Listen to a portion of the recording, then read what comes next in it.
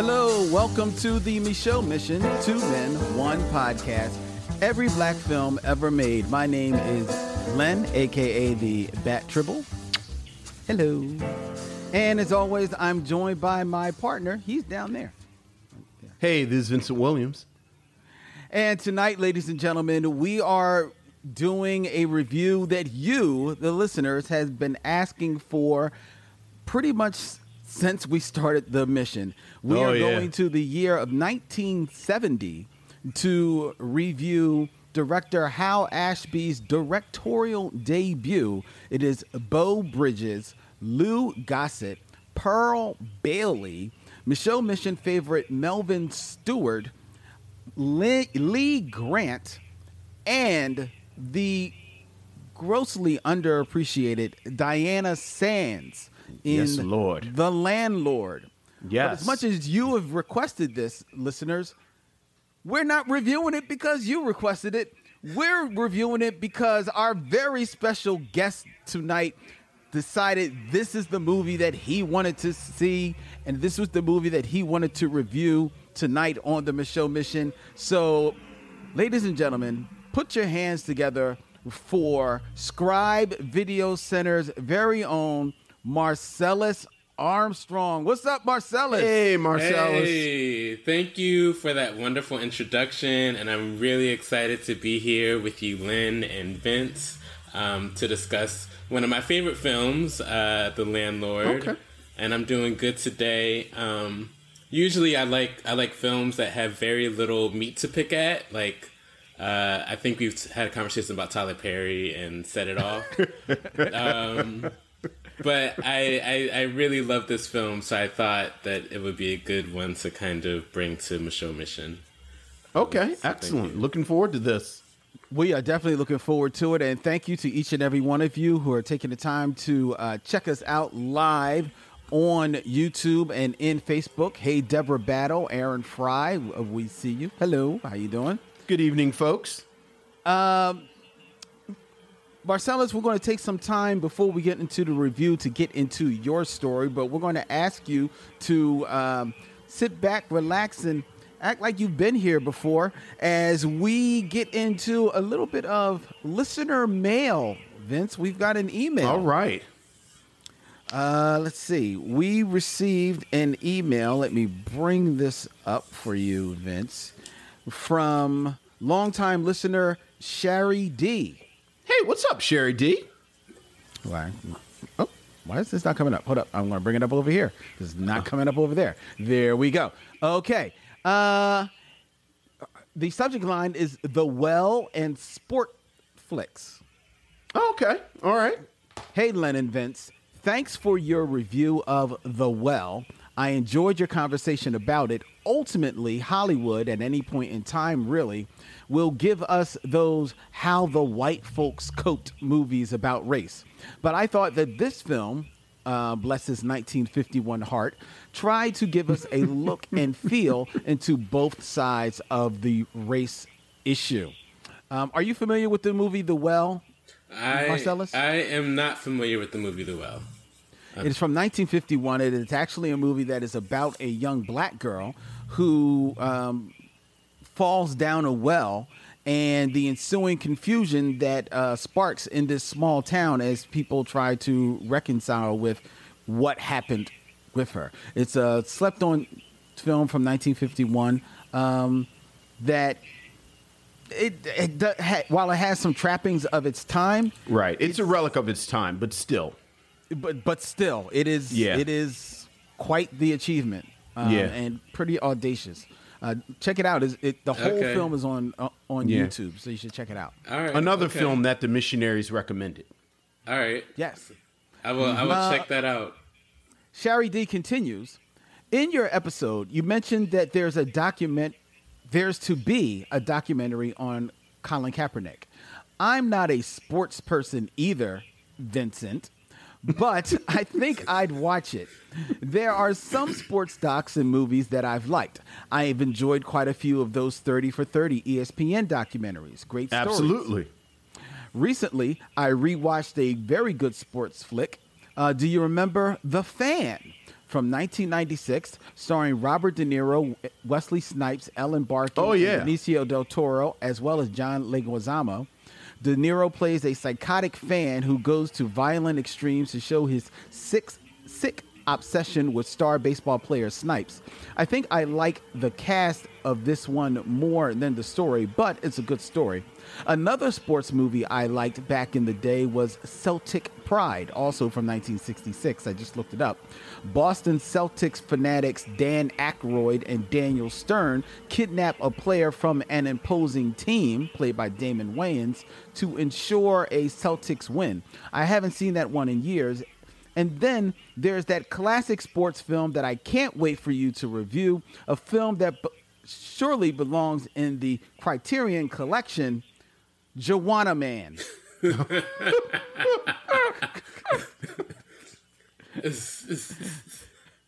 I think that film single-handedly kneecapped Miguel Nunez's career. Perhaps. I think it threw him completely off path. Go ahead.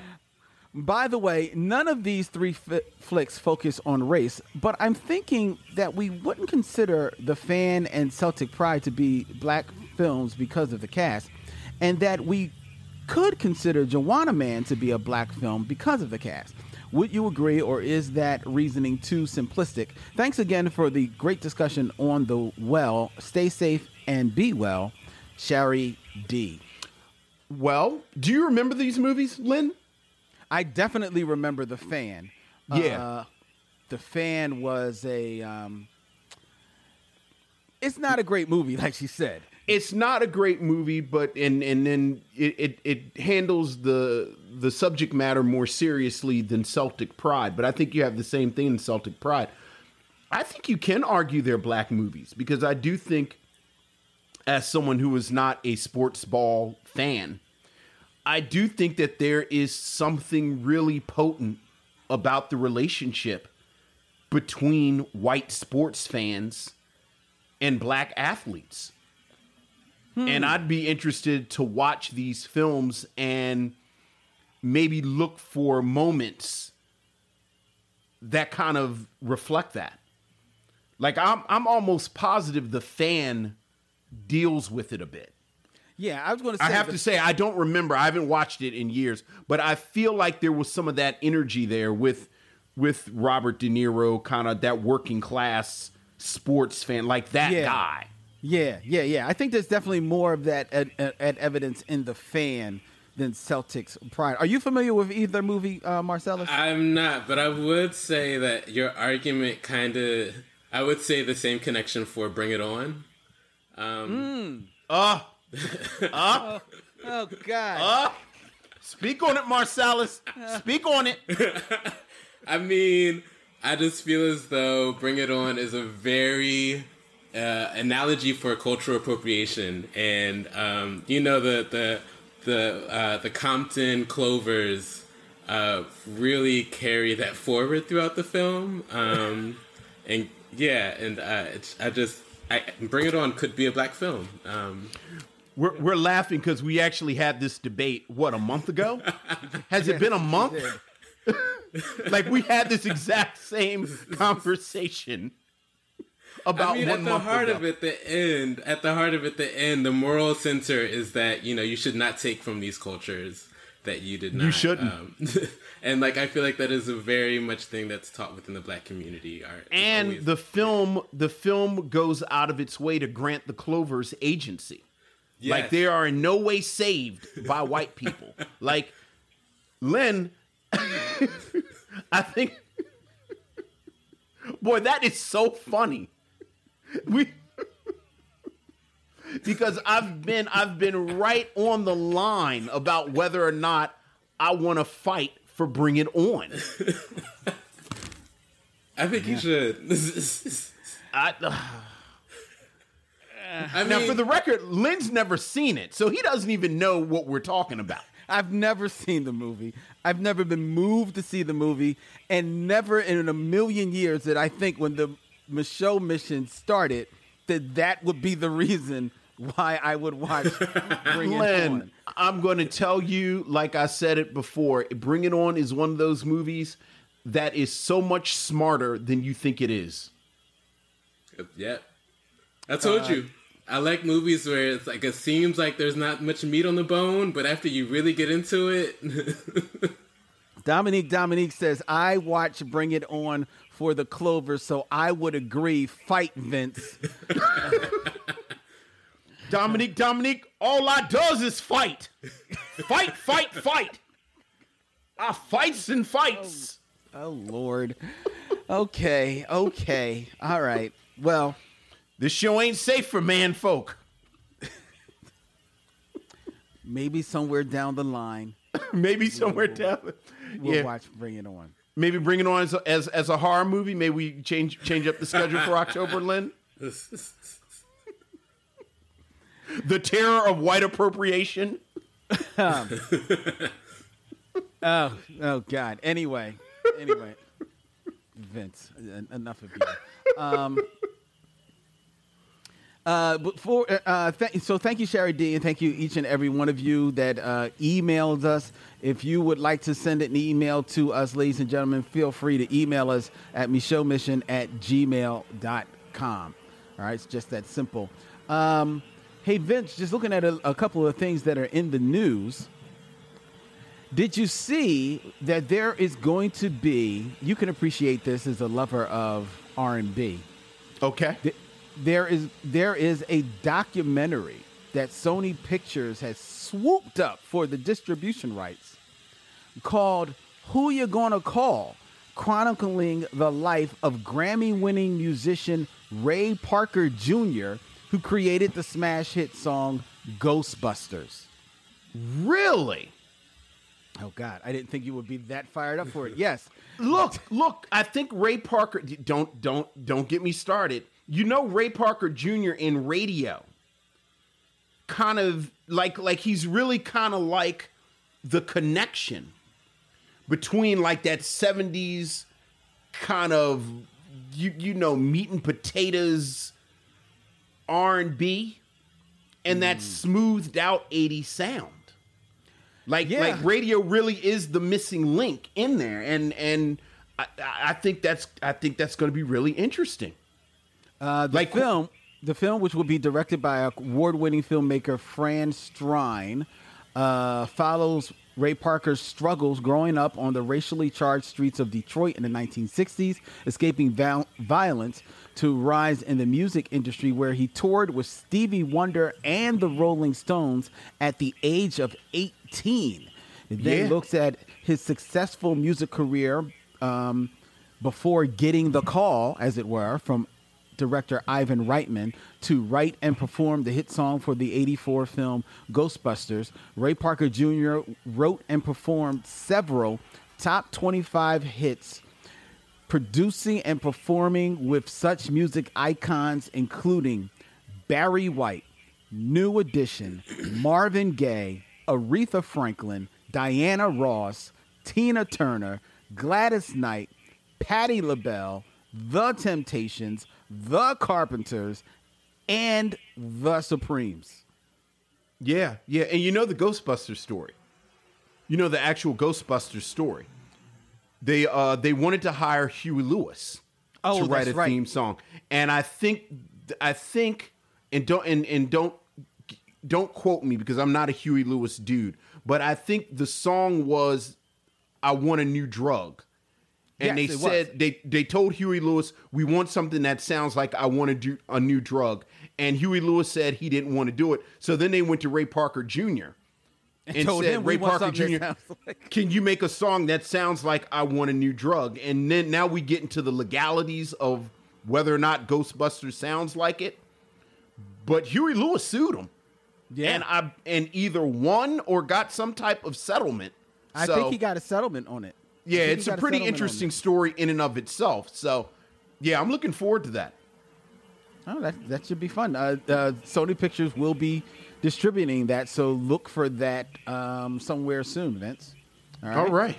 And Marcellus, are you a Ghostbusters fan or you're a Ray Parker Jr. fan? I would say that I have not watched Ghostbusters in a really long time, but I am a fan of the musical legacy of Detroit, so... Yeah. There you go. Okay. Well, there you go. There you go. And that's interesting that you're a fan of the music. Well, I think we all, by way of, if nothing else, Motown, are fans of the musical legacy of Detroit. But that's interesting that you say that, considering that if I remember correctly, you share a hometown with one Vincent Williams because you call Baltimore your hometown. Is that correct? Yes. Are you? Yeah, I'm from the county though, so. So am I. I'm okay. from Woodlawn. Where are you from? Owings Mills. Really? Now we got to ask each other the Baltimore questions. What high school did you go to? I went to Owings Mills High School. Okay, excellent. Yeah, homeboy. Yeah, very nice. What high school did you go to? Mount St. Joe. Oh, okay. Cool. Yeah. All right, excellent. Is that high school even still around? What, St. Joe? Yeah. Oh, come on, St. Joe's forever. St. Joe's forever. I mean, you know. Come on, stop. It was back before fire when you went. So I didn't know whether. Come on, yeah, 1876 to this exact second. Mount St. Joseph Preparatory School for Boys is going nowhere. That sounds fighting like, gales. That sounds like the title of a really creepy Netflix horror movie. Well, okay, Len, this is your fault. What was the name of the documentary on Netflix? I just lost the name. About the abuse in the Catholic school. What? Everybody was watching it like a year ago. I don't know. I didn't watch it. Anyway, it was my sister's school. It was my sister's school. Oh, geez. Yeah. Oh yeah. Who am I? What am I talking about, you all? I was trying to see if let's see if they're mentioning it in the comments. It was the big documentary. It was on like a year ago. The big documentary was Tiger King. Right. I don't know what you're talking about. No. It was like a year ago. Tiger King was abusing girls too? He was killing tigers and abusing girls? I can't believe I forgot the name of the documentary. Anyway, it was about my sister's school. Yeah. Archbishop Kia. Yeah. So. I'm sorry. I mean, it gets there's no way to creepy. segue from that. Yet I was surprised. I blame you. I blame you for bringing it up. Next story. On a lighter note, Basically anything. Basically anything is a lighter note.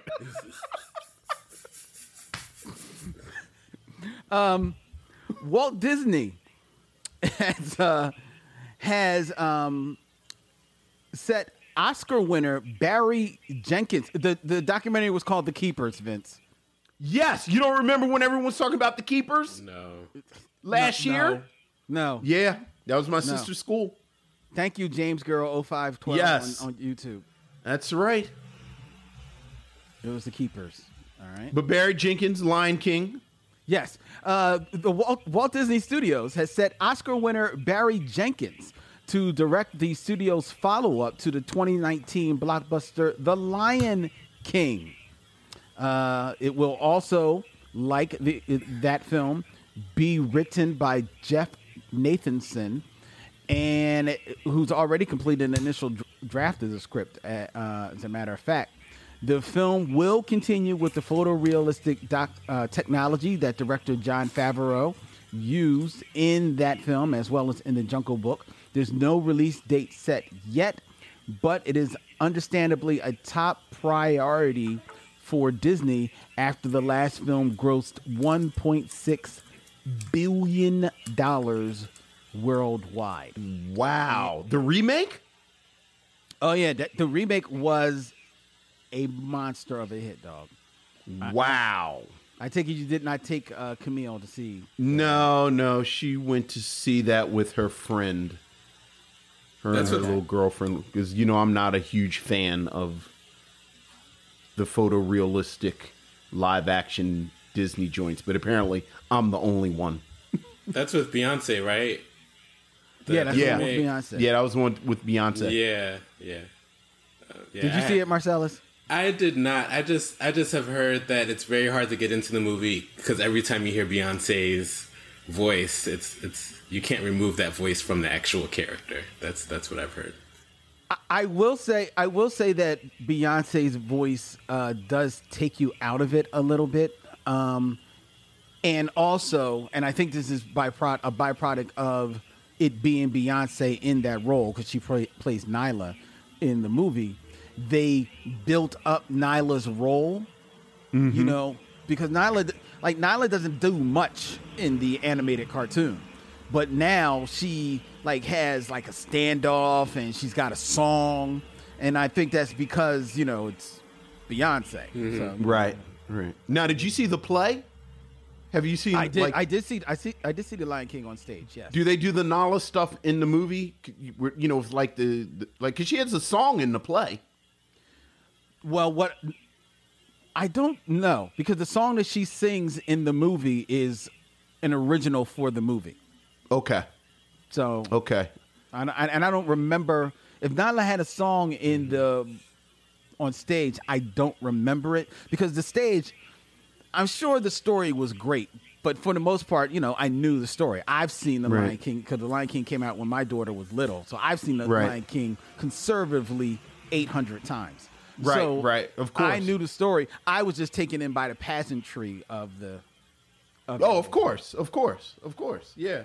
Did you realize, Vince, though, that... but before we move on, good for Barry Jenkins. Get that Disney money, Barry Jenkins. Yes. Get all that Disney money. Well, did you realize that this will be the second film project that he's doing with Disney? What was the first? What was the first? He is actually the first. It hasn't been released yet, but he is working on a biopic for Fox Searchlight, which now Disney owns. Okay. Doing a biopic of famed choreographer Alvin Ailey. Right. I'm looking forward to that. I'm looking nice. forward to that a lot, actually. Yeah. That'll be really nice. Yeah. That'd be Yeah, good stuff. but get that Lion King money. Oh, I wouldn't be... Get all that money. I wouldn't be surprised if this is a matter of hey, we'll give you this, the money to make your probably one of your passion projects, the biopic of Alvin Ailey. You do this Lion King for us. Right. And I mean, that's the way these things work. So I ain't mad at him. Get that dough. He's also got money coming from Amazon. He recently completed a limited series adaptation of Colson Whitehead's National Book Award and Pulitzer-winning The Underground Railroad. Yeah, looking forward to that a bit too. Where he directed all of the episodes of that miniseries. Mm-hmm. And he's also scripted a drama based on the first American female Olympic boxing champ, Clarissa T-Rex Shields. And it's also working on an adaptation of the Netflix documentary Virunga about the battle to save the Congo's mountain gorilla population. Barry Jenkins is working. So, are you familiar with that boxer? No, I'm not. Clarissa T-Rex Shields. T-Rex seems like a weird nickname for a boxer because T-Rexes have little arms.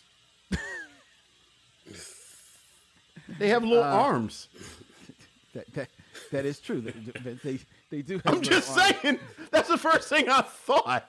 Why is her nickname T-Rex? Does she have little arms? I don't know. She's held multiple world titles in 3 weight classes and reigned as the undisputed female middleweight champion from 2019 through September of 2020, having unified the WBA, WBC, and IBF female middleweight titles back in 2018. Wow, she is absolutely no joke. She was the youngest boxer at the U.S. Olympic trials in 2012. And she went on to become the first American woman to win an Olympic gold medal in boxing. So All right. So she's no joke. I think it's because she's short. She's only 5'8". Oh, Okay. That's kind of tall, actually. That's tall for a woman. That's about average height. Okay. I don't know why they call it T-Rex. I don't know. I'm like the only one that thought about that. I'm the only one that thought T-Rexes have little arms. It's just me. That's my thing. I'll take that. It's a thing. I'll take that. I'll take that. Last little story. The Hollywood Reporter did a story about the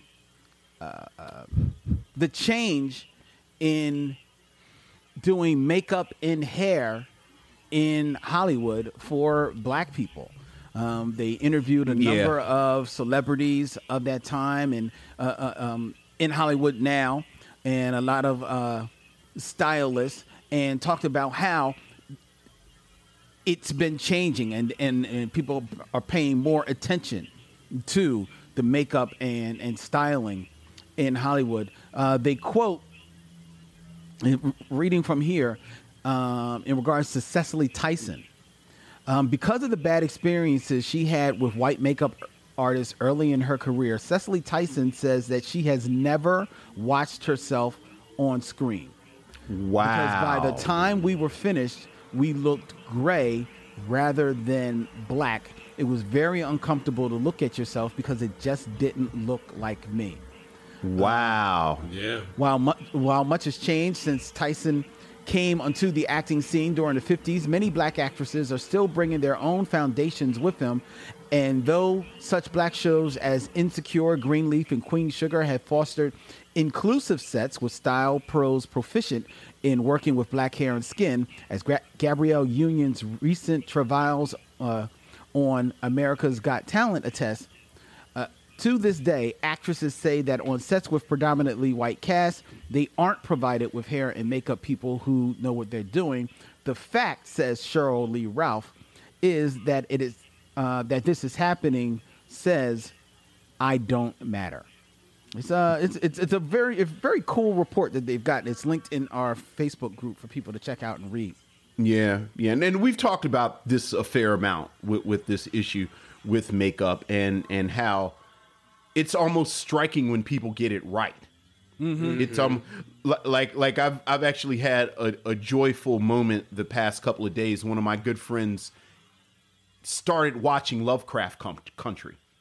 Okay. So like we got to watch him experience Lovecraft Country in real time.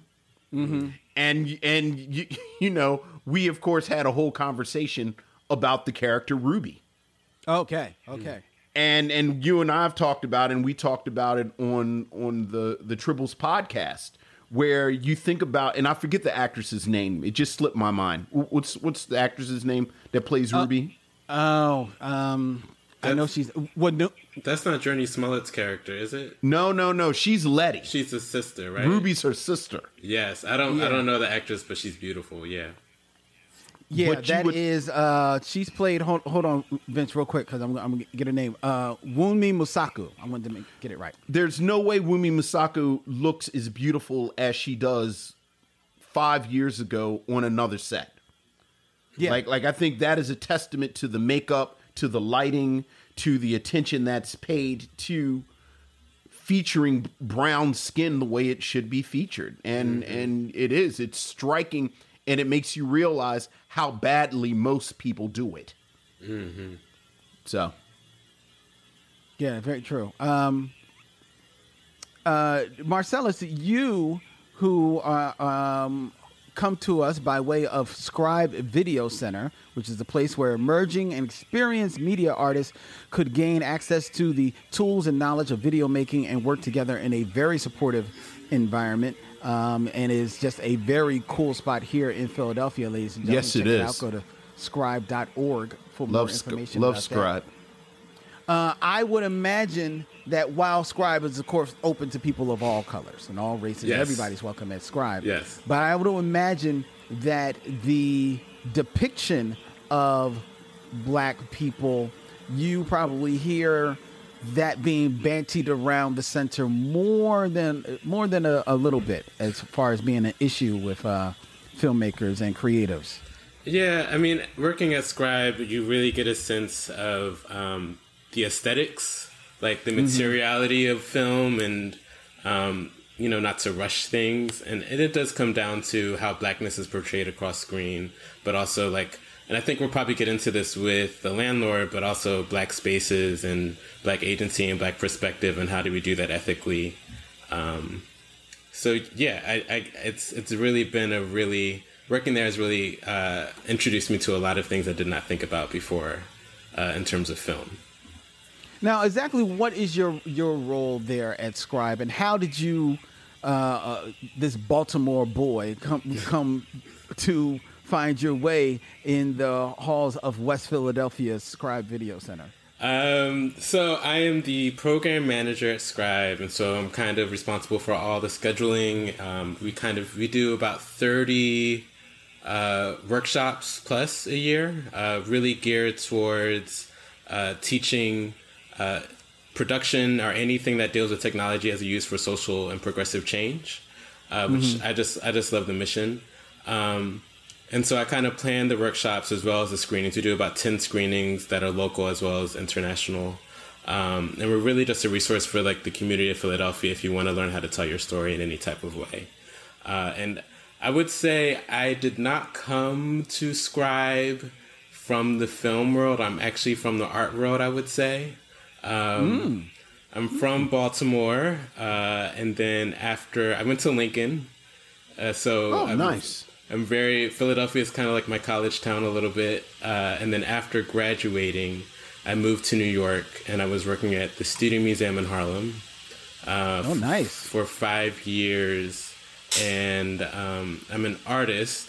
And at one point, I was working in development. I was like, I don't want to fundraise anymore. I'd rather, pursue my art career. And I moved to Detroit for grad school. And I started, I guess a part of my art practice is video and collaging. So I love film. I did like a video collage based off of Vivica Fox, 6 Degrees of Separation of Vivica Fox, 10 years ago. Wow. And so I'm really interested in like how the portraying of like Blackness and like how these, like there's these actresses and how like Vivica Fox specifically, but also just like this landscape or network of Blackness across the screen. Why Vivica Fox particularly? I just love Vivica Fox. I mean, she's just like there ain't nothing wrong with that, bro. I was about to say that's a good reason. She's just like, she embodies like in so many of her roles like this connection of like, you see like his back teeth. Huh? Right? You see, like your back teeth, like your whole mouth is showing, like your tonsils is like it's Vivica. Yes, it's like she played in Quentin Tarantino's Kill Bill. I mean, she's played in like Curb Your Enthusiasm, but also at the same time like Two Can Play That Game, Set It Off. Like I feel like she's underappreciated in terms of her skill level, and she has not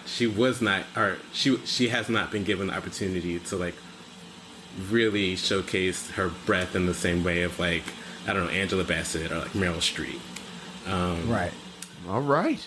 But yeah, and then that's how I just love media and film, and so I did like a community film project on dance shows in Detroit. Is that the 49203 dance show? Yes. Yeah. I watched that. Yes. Did you? I saw that on your website. It needs some work, but it really changed my practice and like thinking about how media can work with communities. So like I love the New Dance Show, and I love the archive that's on YouTube. If you're not familiar with the New Dance Show, please look it up. Okay. I mean, Detroit has several dance shows within that has happened within like the 80s and the 70s. And so just loving how it was done, I got a grant, and I was able to use that grant to kind of showcase my love and try to like invite the community to kind of recreate that experience of like dancing in a space in public. And ever since then, I've been really trying to get back to like, how can I work with communities and media in a way? And the opportunity at Scribe came along, and Scribe's mission is really geared towards community-based media and storytelling. So that's how I arrived here. Yeah. No, that's great. That's great. All right. And if, as I may say, peek behind the curtains, and Marcel is I guess, kind of like my boss at Scribe. Because Not at all. I am the person that emails you and contacts you for things that I need. He asked me to, hey, do you want to do another podcast workshop? I was like, sure. And then he let me know that he wanted to talk about Tyler Perry on the Michelle Mission. I was like, you got to earn your way to Tyler Perry, bro. Don't worry, I will. I'm writing. I have my own ideas and thoughts. We can wait for that for a little bit. I mean, but I was gonna say about how we were talking about makeup and hair, and how easy it is to see when it goes bad. And I was like, actually, like sometimes black studios, Tyler Perry does not get it right. His wig selections on a lot of his characters. I mean, except for Medea. Like, Medea's wig is beautiful. I'm not even joking. Like, look at Medea's makeup versus everyone. I'm 100% serious right now. Like, when you look at Medea's makeup and her hair, it's like, well, it's like a billionaire's character did. It looks like she's the character that launched a $1 billion empire. Well, and then everybody else looks like Shamar Moore. Right, with cornrows, yeah. Right. Yeah. Well, I mean, he has famously said he does not, see the value to spending money on like a $50, $60 wig for somebody or anything like that. He's basically put it out there, Yeah. I mean, I was going to say that drives home how I think that he is very much rooted in camp, but he does not want to admit it. But okay, all right. That's a conversation for another episode. I was about to say, that's a whole different conversation. That's a whole nother conversation. That now suddenly I want to have. See, this is what happens, Vince. This is another peek behind the curtain, ladies and gentlemen. Vince is very selective about the people who come on as guests. So if you are on as a guest, that means Vince has checked you out and said, okay, he's given the okay. But he's also selective about it because he knows what happens is that someone will come on. He's vetted them. They sound like they're okay. We'll get in a conversation. And the next thing you know, Vince wants to have them back. Hey, can they come back next week? Can they come back the week after that? He just wants to keep having conversations. Like, let's talk about some other stuff. But yes. Exactly. But I guess we should talk about the movie. We should talk about the movie, Vince. So with that, ladies and gentlemen, let's get into our review of 1970's The Landlord. We'll be right back with our movie review after we step to these messages.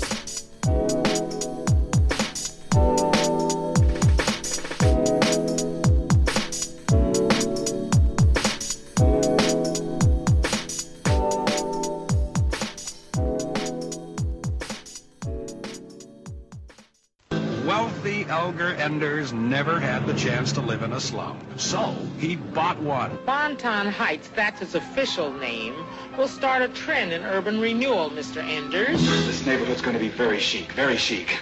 Let's hope this influx of the beautiful people is the beginning of an inclination. What is this we have here? I'm Elgar Enders, the new landlord. Oh, it's right there, monkey. Are you the new landlord? I own this house. I'm the new landlord. You have until the count of 3. I am the new landlord. These arrows have been dipped in Fanny's barbecue sauce. Cigarette pops? I'd like you to meet my son. My heavens, it's good to meet you. Hi, I'm Elgar Enders. my name's Laney. William Jr. William Jr. Peter. Are you with Vista? Is this some sort of a new program or something? No. That's Elgar. You think I'm white, don't you? This real estate is very important to me. It's the most important thing I've ever done. I'm a Cancerian, and home is very important. You're a Leo. No, Mother, I'm a Cancer. When were you born? The roof leaks. The toilet runs all day. I'm going to put in a patio right. My, it's hot in here. It's really cool, Mr. Enders. You awful cute to be a landlord. Oh, we're insecticide, and deodorant. Is that carbonated? Oh! He's just ruthless. It's ruthless. Napalm. You can get it those hops a little better if you take your gloves off. I think there's something that you should know, Mother. What's that, dear? I think I love a girl who's a Negro. Didn't we all go together to see Guess Who's Coming to Dinner? Elder, I'm going to come straight to the point. If you march into this house with an armful of pickaninnies, the best you're going to be able to expect from me will be a swift kick. The Mirish Production Company presents The Landlord. Okay? Okay! Starring Pearl Bailey as Marge, Diana Sands, Lee Grant, and Beau Bridges as the landlord.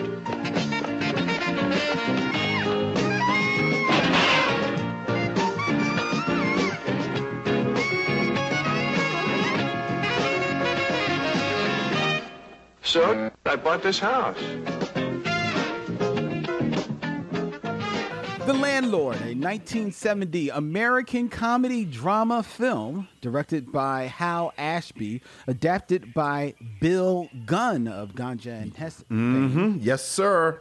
From the 1966 novel by Kristen Hunter. The film stars Beau Bridges in the lead role of a privileged and ignorant white man who selfishly becomes landlord of an inner city tenement, unaware that the people he is responsible for are low-income, streetwise residents. Also in the cast, Lee Grant, Pearl Bailey, Lou Gossett Jr., and the eternal Diana Sands. This film, Hal Ashby's first feature film as a director, was Marcellus Armstrong of Scribe Video Center's choice for our viewing and our review on the Michaud Mission. Marcellus, what say you of The Landlord? I love The Landlord. I was introduced to The Landlord through Hilton Als in his book White Girls. And I was reading that book, and he references it. He references a whole bunch of different references, and so I decided to check it out. I love the film. I was not familiar with Hal Ashby's work, but I love the editing and the most about the film.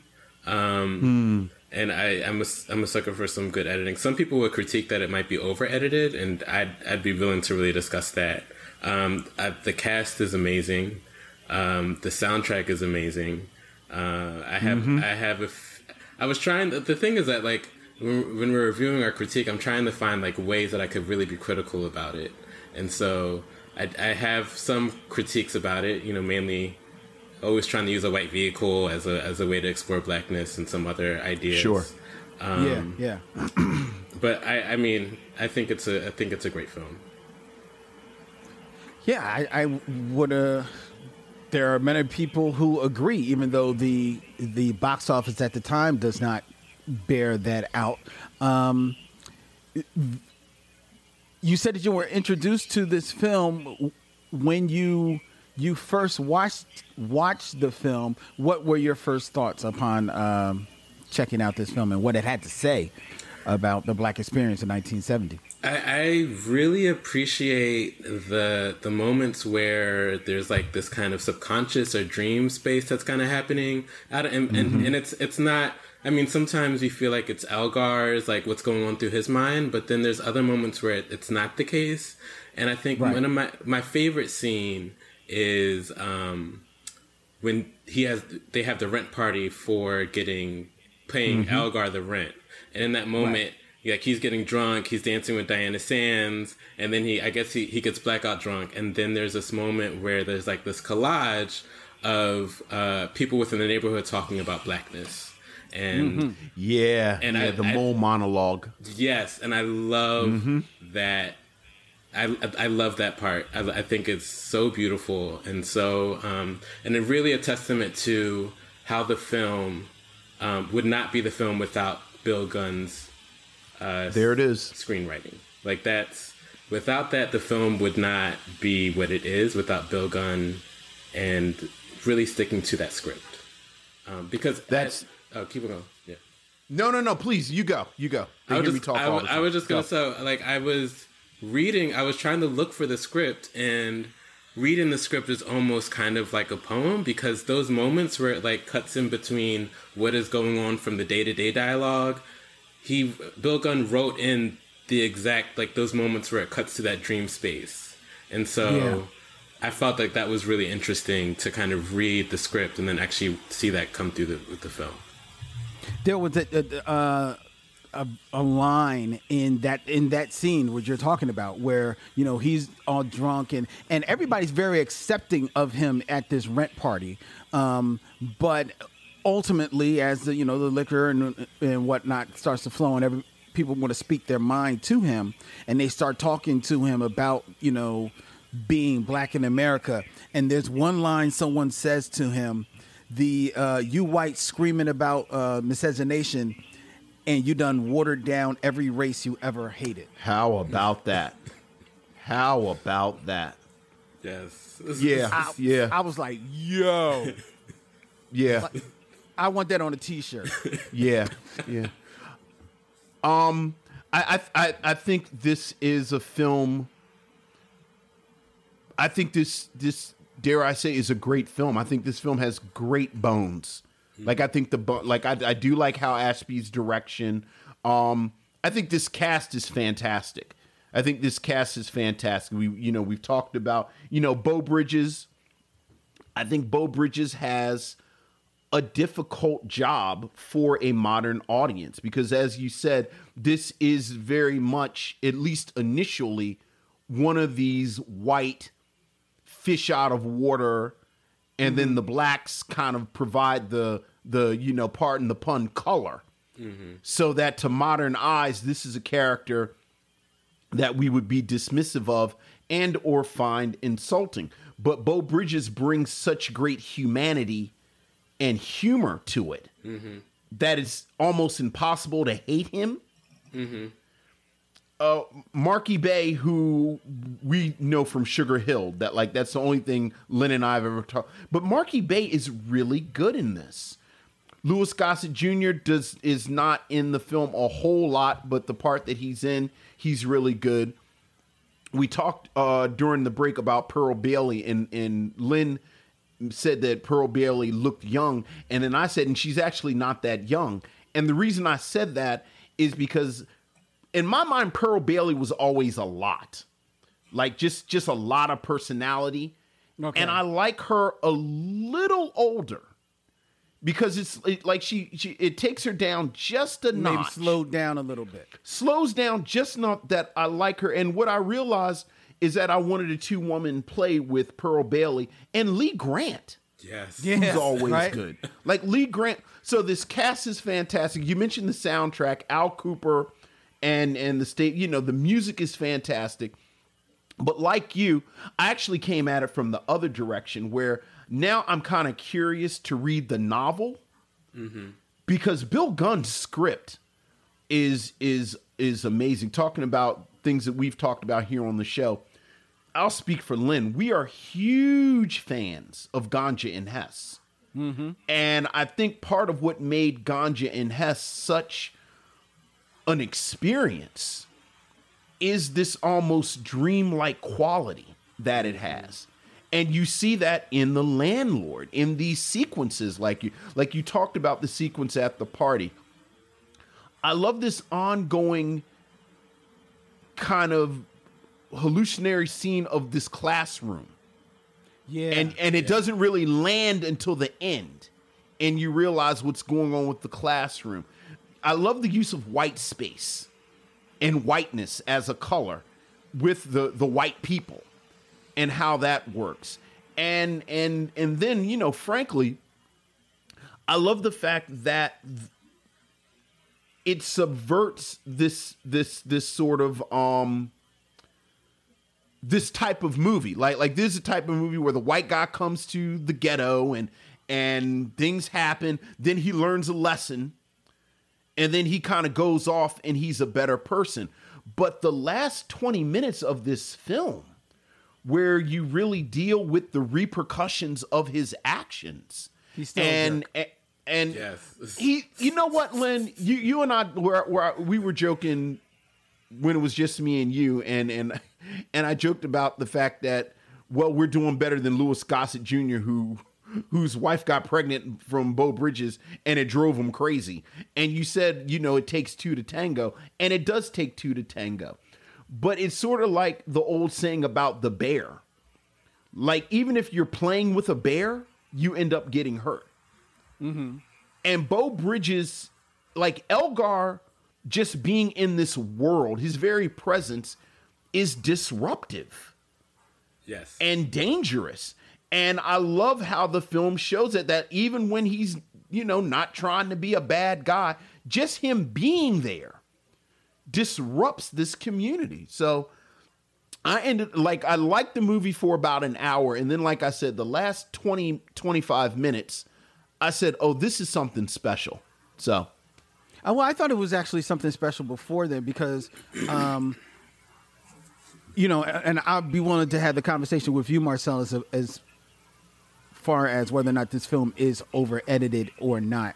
I think I land that it's ultimately not over edited because I think I know how Ashby was going for with it.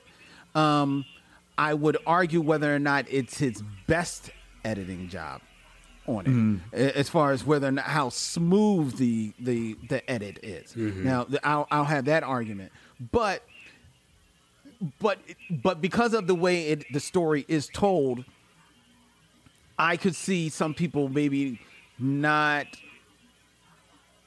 It turning some people off the film a little bit because it does go from sometimes being more of a straight-on story to more of a dream sequence to then more satirical where you have, something happen and then the film cuts to somebody in a totally different place making some type of reaction to what happened before coming back, So I could see that maybe throwing some people off. I'm with it.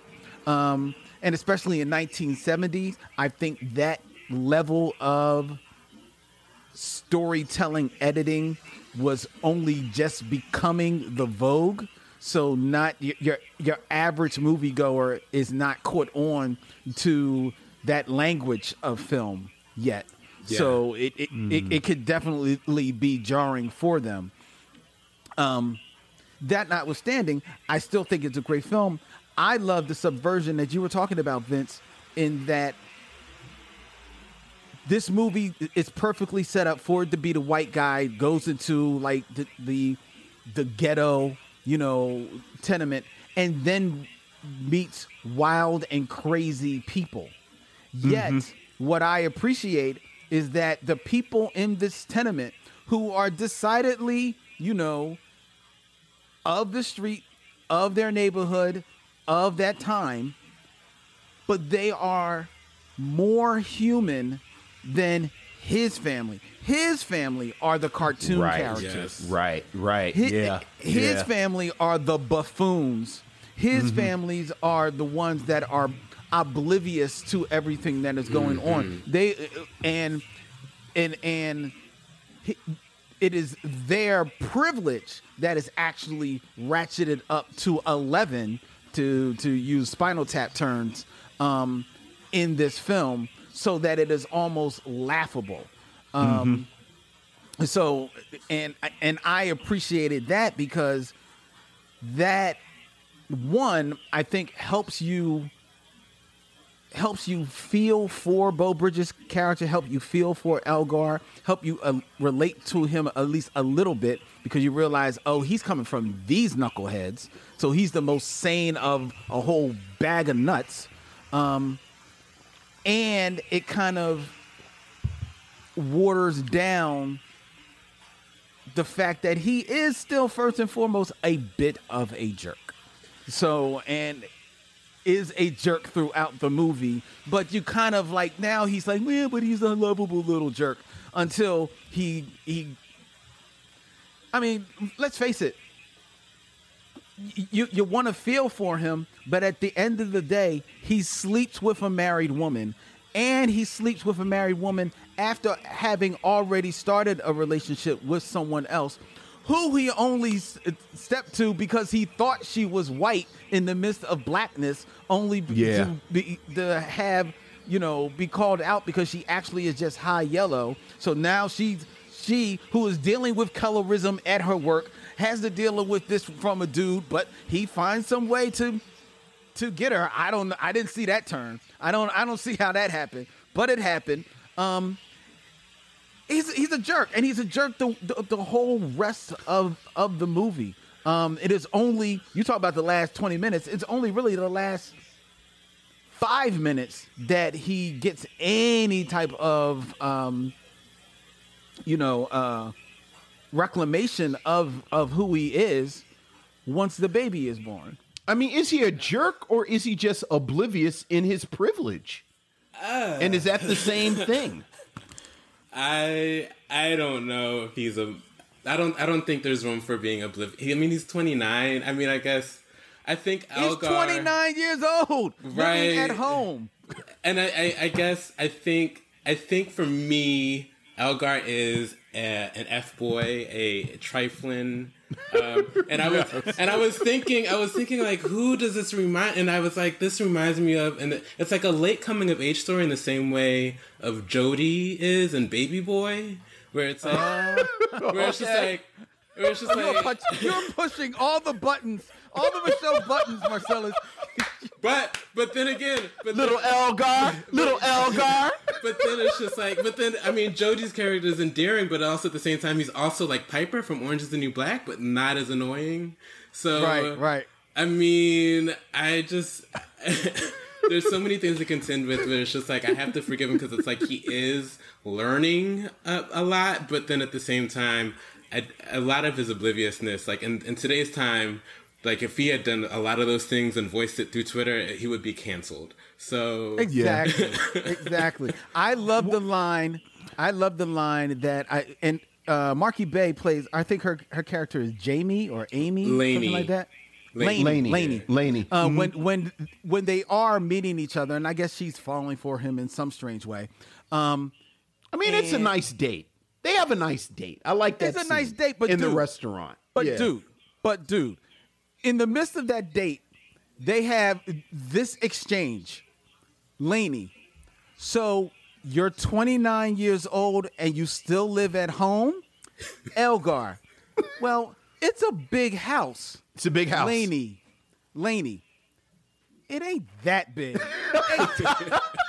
I'm sorry. I don't see where the love connection is made there.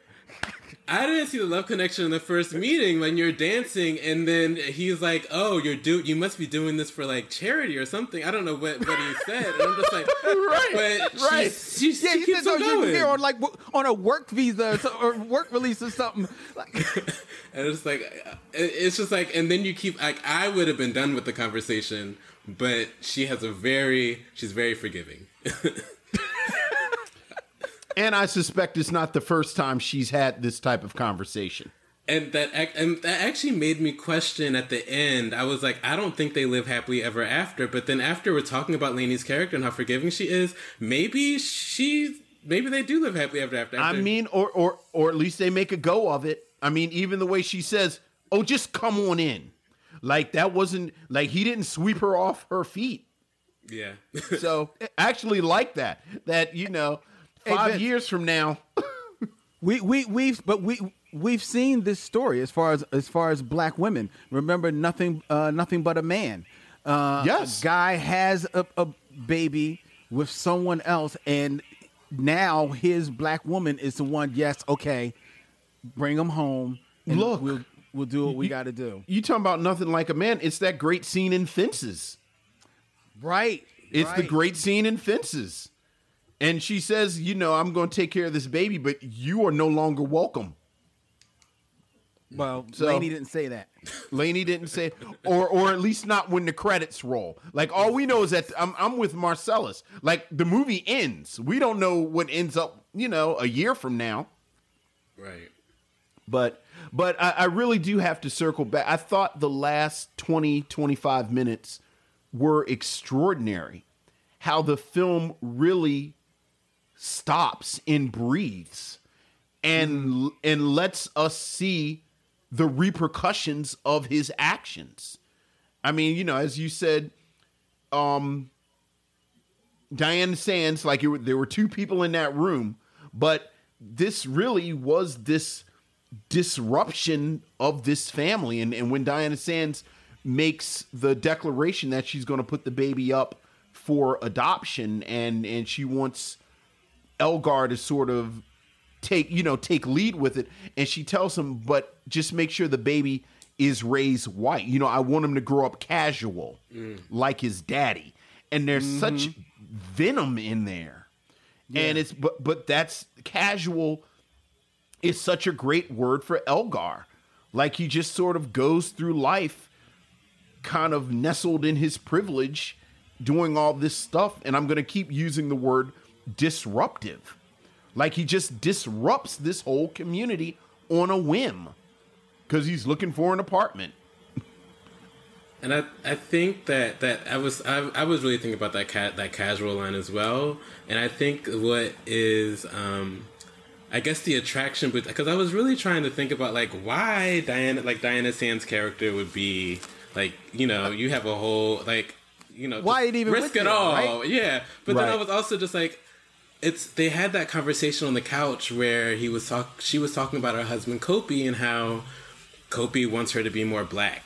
And then his response is that that's ridiculous. You're beautiful. And so in that moment, it's just like, I think the part of casualness is that you don't have to, you know, concentrate on color. You don't have to exist in the world where like everything you encounter has to do with like how you look by appearance. And so I was kind of thinking that like Laney was gravitating toward like this kind of freedom of casualness. And Well, the film really does that. I mean, there's that great, and you want to talk about collage and editing and sequences. It's that great moment where Elgar goes out to the son, to Diana Sands' son, or goes to the school, and he's taking black kung fu. And they're down there training for war. And Elgar thinks that the boy should be rolling down the hill. Because to Elgar, that's what kids do. They roll down the hill and they frolic. And the two scenes that you have that wonderful black kung fu scene, and then you have the scene with the school at the end where the message is black kids can't do that. Like, black kids have to get ready for this world. Mm-hmm. So, I want you to raise him white so he can be casual, like his daddy. Deborah Battle said that her favorite scene was actually that classroom scene. It's a great scene. End of the movie where he goes to Melvin Stewart's classroom, and he went there in like he's kind of like been mocking Mel Stewart's character throughout the film. Right, because, another great actor. Another great character actor. Mm-hmm. Because he says like he's a professor and like, you know, he's mocking a professor of what are you teaching these kids and everything like that. And then when he actually then goes to the school and sees how educated and worldly these and you know, this is not a high school. These are, you know, like they maybe 6, 7, 8 years old kids. Mm-hmm. You know, that were speaking eloquently and intelligently about mathematics, about, you know, social studies, and I don't mean just, you know, like Germany is over here. You know, no, they're talking about like politics and everything like that, and he just couldn't even imagine it because juxtaposed against the other classroom scenes that you said that are interspersed in the film, which is the white class and a white teacher asking, how do we live? Mm-hmm. You know, these students, and you never really get the answer because you see it in the privilege that he displays and his family displays, as opposed to how life has to be when you are black, even from a young age. And that question of like, how do we live? And then in the classroom scene at the end, the question is like, what is relative knowledge? And so And so, like, just those two, how do we live versus relative knowledge, it's like, I think they also kind of give this vehicle for, like, life is relative to what you know, and if you don't step out of those boundaries, you won't. It'll just be kind of a sheltered existence. But also just in terms of relativity and knowledge, and I don't know where I was going with that. But anyway, it's cool. It's cool. I want to go. Yeah. I want to go back in the room with Diana Sands and Beau Bridges' character Elgar, and Diana Sands' character is Fanny, I believe. Yeah, because she's called Francine. Yeah, they call her Fanny. Right. And in that scene, I thought, first of all, if people are lost, and let's face it, time has lost the power of what Diana Sands brought to the screen. Right? She's a woman. This film is 1970. She's a woman who tragically passes away in 1973. And while she did some work, at the time of her passing, probably the vehicle of her dream is presented to her on her door, on her lap, and to be the star of Claudine. Yeah. But she unfortunately is too ill to take on the role. So then it goes to Diahann Carroll.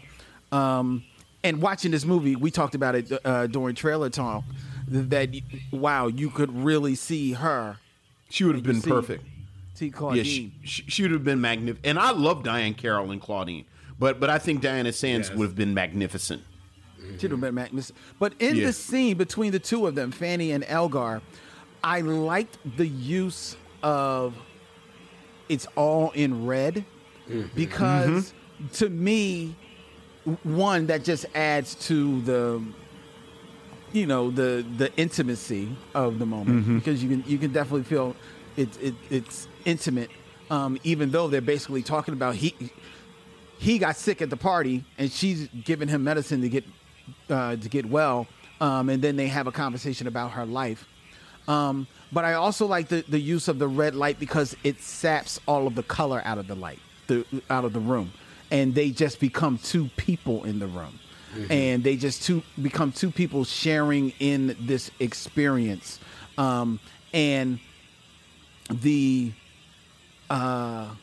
wistfulness and kind of like wanderlust that is on Diana Sands, words when she talks about how she was voted Miss Sepia of 1957. It's the same thing as Miss America, but with color. I think it is just such a magical moment. I actually stopped and rewound just that little bit. I just wanted to hear her say that again. And kudos to Beau Bridges, like you said, Vince, who is an actor, let's face it, who time has kind of forgotten in light of his more famous brother, Jeff Bridges. But he is doing some yeoman work in that scene because he is just being a listening partner for her, He knows that this is her moment and her moment to shine, and it is just a beautiful one-on-one with them. And while I said that it takes two to tango because this is where the baby is consummated, but you understood her talking about her husband, Lou Gossett, and how mad he is, and he's going through identity issues. He was Indian for 2 years, and he's got part Jewish in him, and all he's going a little bit crazy. And looking at that trophy, which her mom had turned into a lamp, she sees what her life maybe could have been. I just thought that was just a really, really great scene. It's just magnificent. Deborah Battle tells me that Diane Sands actually told the producers of Claudine to hire Diahann Carroll for the role when she couldn't take it on. Yeah, I mean, even, plug out. Go ahead, Marcellus. I was just going to say that even Diane Sand's character, Franny, she just seems very assured of what she's doing in every move. I feel like Kopi really relied, in terms of the relationship, Kopi really relied on her. Like that is Kopi's rock in the relationship, and that really comes through in terms of the character. Like she knew, I feel like she was, in terms of her agency, she knew that she wanted to have relations with Elgar, really within the first scene, and then it kind of, I feel like in the first scene, it's like you're pretty cute for a landlord, and so I think she very much is like, it wasn't a mistake. She knew what she wanted, I feel like, and then I read that in that first scene because she comes in into Marge's, Pearl Bailey's, apartment where she's talking to the landlord, and she doesn't immediately know he's the landlord. So she's railing at him, and then once she learns he's the landlord, then she tried to kind of flip it and kind of maybe like flirt with him a little bit, especially because she's going to realize that he's going to pull out his ledger and see that she was 4 months late on the rent. 4 months. Yeah, yes. you best to be flirting. Oh yeah, you cute. Mm-hmm. I actually agree with you that she knew exactly what she was doing in the scene where she sleeps with Beau Bridges. I think where I really look at Beau Bridges is that he knew what he was doing, but you don't get the sense that he understood the implications and the repercussions of what he was doing. Mm-hmm. Like, almost certainly. Yeah. Like, again, back to that wonderful half hour. I thought the scene where he's in the apartment and he's just sort of real haphazardly playing house, and he's sitting in the chair and she brings him the ice cream, and you can tell he's completely oblivious to what has happened, how he has come into this man's house. He's taken this man's chair. He's watching, I forget what game show they're watching, but in the background, you see Diana Sands and her son. And you can tell they understand what's going on. And again, Beau Bridges, he's just sort of oblivious. He's just sort of, this is another part of my Negro adventure.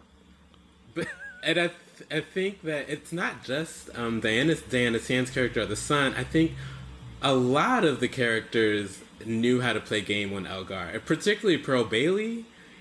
She has the whole scene when the mother comes to visit and Pearl Bailey takes her up to her apartment, gets her drunk, and then swindles her out of her card. It's a great scene. It's just like all of these characters know how to play the game, particularly with whiteness in the room. It's like, I can use this as a bargaining chip. I mean, even Marky Bay's character, like she showed, like as soon as she hooked Elgar, she quit that job. Like as soon as he dropped her off, and then they even like, don't think you can get away just because you got some blue eye, da da da da da. And it's just like, oh yeah, you're right. I can actually quit this job, and I'm sure I can probably So I feel like there's this exchange going on. But I had the question of like, who is using who? Like, is Elgar using unknowingly, like, coming into this because I also feel like, I'll get back to this in a second, but I also feel like Elgar, I feel like the thing that this movie does that I think is also really, truly beautiful is that this fiction turned into fact. And so if you look at Park Slope now, it is exactly... How about that? Gentrification. And so within the film, Elgar knew that like, this is going to be the spot that I should buy an apartment now or buy a townhouse now because it's going to be, and then there's that scene where it's like, eviction powder comes into the room. And so it's like he's using this community because it's going to be some use of value and he can get it for cheap now. But at the same time, he doesn't realize that the black people within the community know how this works and can get what they want out of it. And then at the end when he's like going into his car and Pearl Bailey's looking at the window and is not as nice or friendly as she was in the other films, I'm like, she totally knew what she was doing the whole time. Yeah, it's a beautiful shot of her. It's a beautiful shot of her too. Yeah. Mm-hmm. Do you know how much that tenement goes for now? That tenement has been changed. Has been broken down into 3 condos, and now goes for $3.5 million per condo. I'm assuming. No, I think for the whole building. thing. Yeah. Oh yeah. Okay. Now, real quick. In regards to that great scene that Aaron Fry championed, and you too, Marcellus, between Lee Grant and Pearl Bailey. I would not be surprised. Lee Grant was actually nominated for Academy Award for supporting actress because of her role in this movie. I would not doubt if they just sent this scene because it is masterfully done. I gotta ask. Maybe it's a New York thing, maybe it's a Baltimore thing, maybe it's just something I never heard of. Were either of you familiar with pot liquor? I'm familiar with pot liquor. I don't know if I've ever seen anyone drink it out of a glass like that. Like, I've seen people eat it kind of like a broth. Right. Yeah. But I didn't know it was called pot liquor, though. Oh, yeah, I've heard that before. I've heard pot liquor. I mean, I haven't had it. I did not know pot liquor is the liquid that is left behind after boiling greens or beans, and sometimes seasoned with salt, pepper, smoked pork. See, and you know the irony is they give it. I thought it was just the juice. No. It's the pot liquor, but they give it to people who are sick or weak. You know, it's kind of like a broth because you know a lot of us when we cook the greens down, like you cook them down for 37 hours, all the nutrients are in the pot liquor. Oh, really? So that's actually the healthy part. Really? I didn't know that. I mean, I didn't know ham hocks could be. I mean, I just usually know ham hocks are in the greens. I don't actually eat ham hocks, but for the C Pro Bailey, just eat the ham hocks and then put 3 in. right. Lee Sands bag. Yeah, for Lee Grant to just walk away, just put them in the bag. With a bag of. She said you liked him so much. I wasn't. She said you liked him so much.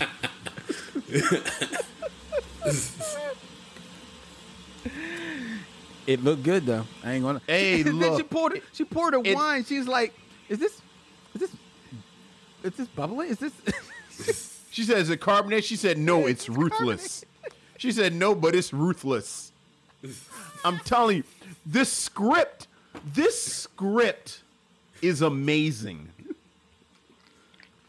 Bill Gunn, man. Love it. Oh my God. Aaron Fry says that his grandma drank pot liquor with a dash of Tabasco sauce. There you go. And Robert Monroe said, I always drink the pot liquor in a glass after I cook my greens. It's like a liquid multivitamin. Yes. I've never seen people drink it out of a glass like that, but I've heard, people talk about the medicinal uses of it. A liquid multivitamin. I mean, I think that's what it is. Get out of here. Yeah, I'll just keep on taking my Flintstone chewables. Thank you.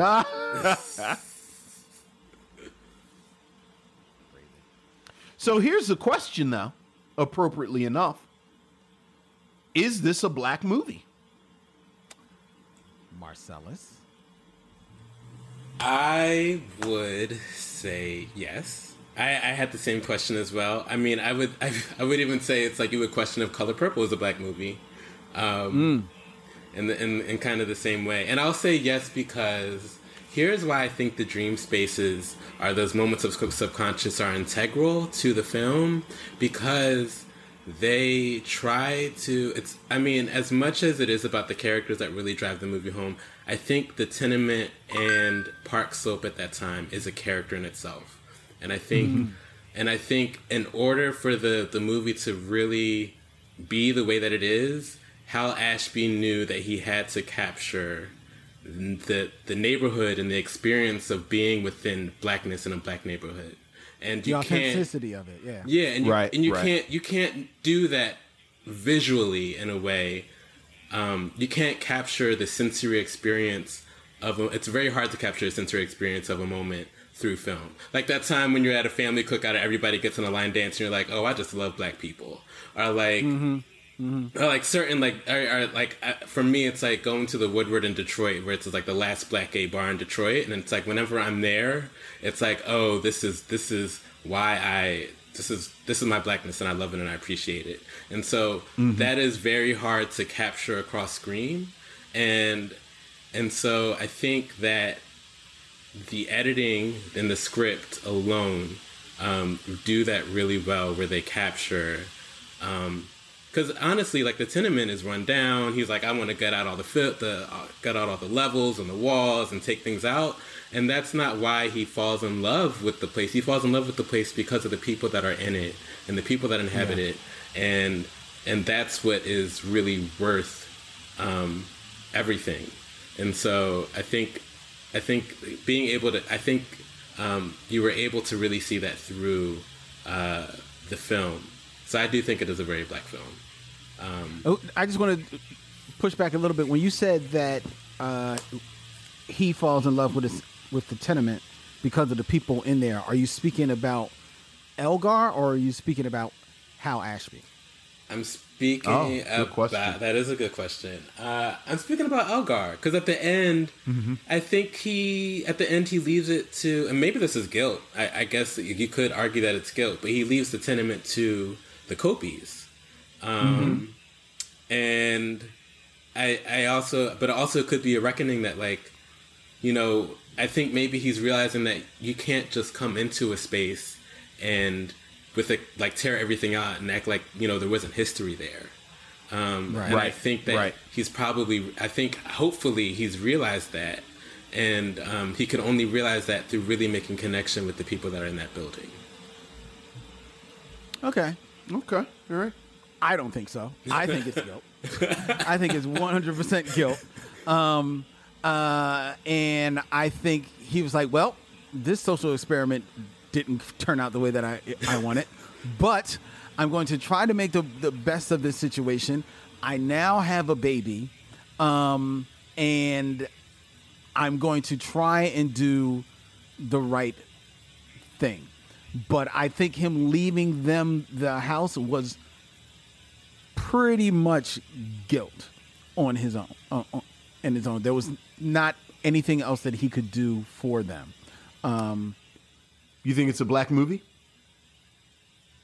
That being said, I do think that it's a black film. I do think it's a black film. I think this film is not the film that it is without these characters, without this story, without this history. I feel you definitely feel like you're in this place. This film was filmed on, it was filmed on location. It hired many of the faces of the neighborhood for the backdrop, for the extras, as well as in the crew as well. So I think that it is a black film, and it is I will also say that I think it's a film that is very important as a timestamp of this moment, of this time in Black America, more so than, all of the films that will come out in the wake of this. This is 1970. It's hard to imagine that this film, as gritty, as earthy, and as realistic as it is before the blaxploitation era. Right, that's right. Because it's kind of like in the midst of blaxploitation era, as far as black films, that you have in Hollywood more of your grittier films that are coming out. Mean Streets and Taxi Driver and things of that nature. This film predates all of them. And that's why I said that I think that it is as underappreciated as it is, one, because it is a black film. It does speak about the black experience, and God knows white people do not want to put their eyes on the black experience at this time. That is definitely told in this story by Elgar's family. And two, this film predates the film language of the 70s. Hal Ashby was a man that was ahead of his time in that regards. Once he was able to direct on his own, he made his bones as an editor. But once he was able to direct on his own, I think he was ahead of his time in many ways. And while he like Diana Sands, unfortunately has a very short resume of films. A lot of them are some groundbreaking pieces of work. Yeah. And I think it's all on display right here. I'll make it 3 for 3, and I'll approach it this way. I've said earlier that I'm really interested in the novel to see how this film deviates from the novel, because my instinct and my suspicion, and certainly from what you said, Marcellus, about reading the script, is that Bill Gunn, almost through sheer force of will, bent this movie into a different direction.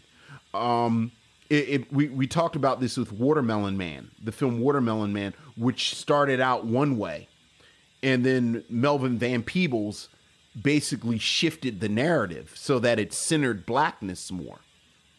And I think this film does the exact same thing. It's funny, if you look at the advertising for the film, it's a picture of a white finger going to press two of the door buzzers that you see on apartment buildings, but the buzzers look like breast. So it's this finger going towards breast, and then it says, "Watch the landlord get his." So that it's almost like this is going to be a sex romp. And, certainly this white character goes into the jungle, has sex with 2 beautiful black women. But like we've been saying, the script subverts all of that. And the way Bill Gunn centers blackness in this experience, I think turns it into a black film. And to your point, Lynn, when you said, do you think Elgar fell in love with this sentiment, or do you think Hal Aspie fell in love? I think Hal Aspie very smartly followed Bill Gunn. So I think this is very much a black film. It is very much a black film. Would you recommend that people see this film, Marcellus? I would, especially, I was thinking about this in comparison to other films that kind of deal with neighborhoods and gentrification. Last Black Man in San Francisco, if you're looking at that, but also Residue, which is out on Netflix now, also kind of touches on, and I think all 3 of these films have very unique editing styles where they try to really capture the experience of a neighborhood. And so I would definitely recommend seeing this film, particularly in relation to those 3, or those other 2. Yeah, me too. And I also agree with Robert Monroe's sentiment that this film sounds like it would be an interesting addition to the Criterion Collection. And to that I say, here. Yeah, I agree. I would definitely recommend this film. It's a great film. And the shame of, I guess it's not a shame. No, I will say it's a shame. It's all available for you, ladies and gentlemen, on YouTube to watch in its full glory. The shame of it is that it's up there. It's not streaming any place. It's not. There hasn't been like a remastering of this and digitization of this in any way. Because this is a film worthy of such treatment and such exploration. There's so many deep dives that you can do in there. I mean, we could have done a whole nother podcast on Robert Klein's character in this movie, who appears in blackface. Like, yes, yeah, oh yeah, and then blackface next to Marky Poke. Blackface as a dead American hero. Exactly. Yes. Yeah. So, I mean, we could do a part 2 on just the white side of this movie alone. Look, when the film comes on and it's that wonderful sequence of the 2 men playing squash, the white walls, and they're wearing white shorts, and and again, just that use of whiteness as a color that you see throughout this, it's masterful. NAACP, the Elgar's definition of NAACP. Yes. That's right. That's right. And we know we've heard it before, ladies and gentlemen. Oh, yeah. Yes. That was definitely Bill Gunn. That was definitely Bill Oh, Gunn. yeah. Oh, And Hal yeah. Ashby said, yeah, keep that in the script. Keep that in the script. Oh, yeah. And God bless Lee Grant because she pulls it off. Great. It's a great film. Great film. And thank you in the missionaries who suggested it. Faith Hodge, who actually Faith Hodge, is the person that suggested it. I believe the first person that suggested it among the missionaries. And thank you, Marcellus, for Thank you bringing this to actually bringing it to us. Yes. No, thank you for inviting me. I really appreciate it. This has been a really wonderful experience. The highlight of my end of September. Oh, well, good. There Excellent. You go. Well, we're glad we can do that for you. All right, ladies and gentlemen, before we tell you what we're going to be reviewing next week, I invite you all, hey, check it out. Beginning in October, the Micheaux Mission is going to be doing a newsletter. Yes, an email newsletter from the Micheaux Mission will be kicking off on October 1st. And if you want to be a part of that, if you want to receive the newsletter, just let us know. You can either email us at micheauxmission@gmail.com. Just put newsletter in the subject line so that we know that we are free to add your name to our listing. Or an even easier way to do this, ladies and gentlemen, is just go to micheauxmission.com. And once you go there, a banner will come up asking you to sign up for the newsletter. It will be going out on beginning in October, where we will lay out our whole month of scheduled movie reviews, and we will preview our brand new swag at courtesy of T Public, a new design. I told you I was working on the design, and that's where you can check it out on the Micheaux Mission newsletter, which is called the Micheaux Mission Dispatch, because I had to name it something. And we've got other special features that'll come your way later in the month. This probably going to do this like about 2 or 3 times a month, but it's a way for us to continue the conversation with each and every one of you. All right. Just to let you know, the Micheaux Mission is available as a podcast on Apple Podcasts, Google Play, Stitcher, SoundCloud, any place and every place that you find podcasts, including the Podglomerate, curated podcast for your listening pleasure. Go to thepodglomerate.com for more information. You can also listen to the Micheaux Mission as a radio show in a very edited form. Real edited. More edited than before, based on the notices that we're getting. I like how you emphasize very. In an edited form every Saturday at 1 p.m. on WPPM 106.5 FM Philly Cam. Philly People Power Media, Cam. here in the city of brotherly love and sisterly affection. And you can wake up with the Micheaux Mission every Monday morning at 9 a.m. You can get up with Marcellus and listen to the Micheaux Mission on WKDU 91.7 FM, the voice of Drexel University. And if you really want to help us out, you can like and follow us on all the social medias at Micheaux Mission, as well as become a member of the Facebook group Micheaux Mission, where we have a lot of fun talking back and forth with the missionaries. All right. October is coming, so that means here on the Micheaux Mission, it is time to go boo and do horror movies.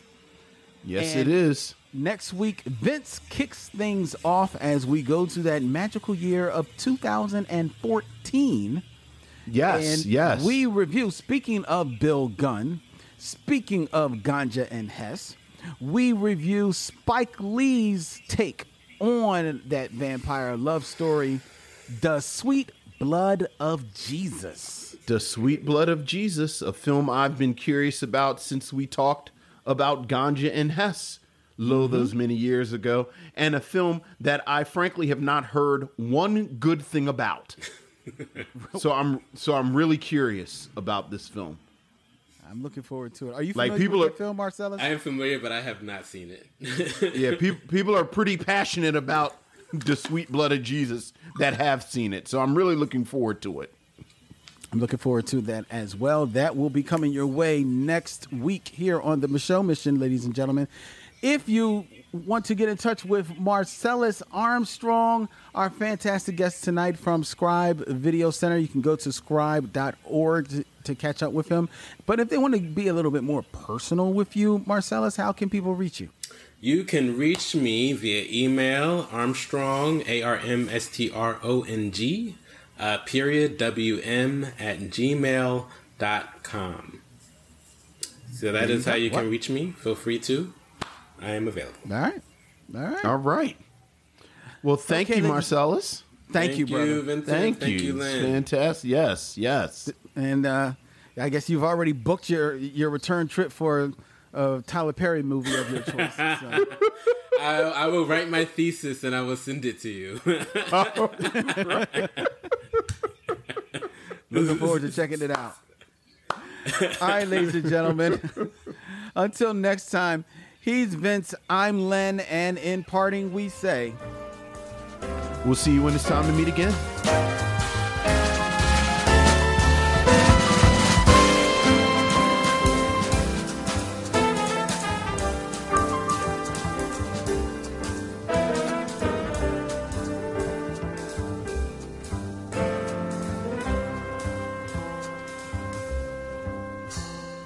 Now it's time to bid adieu. It's been a pleasure knowing you. I'll see you when it's time to meet again.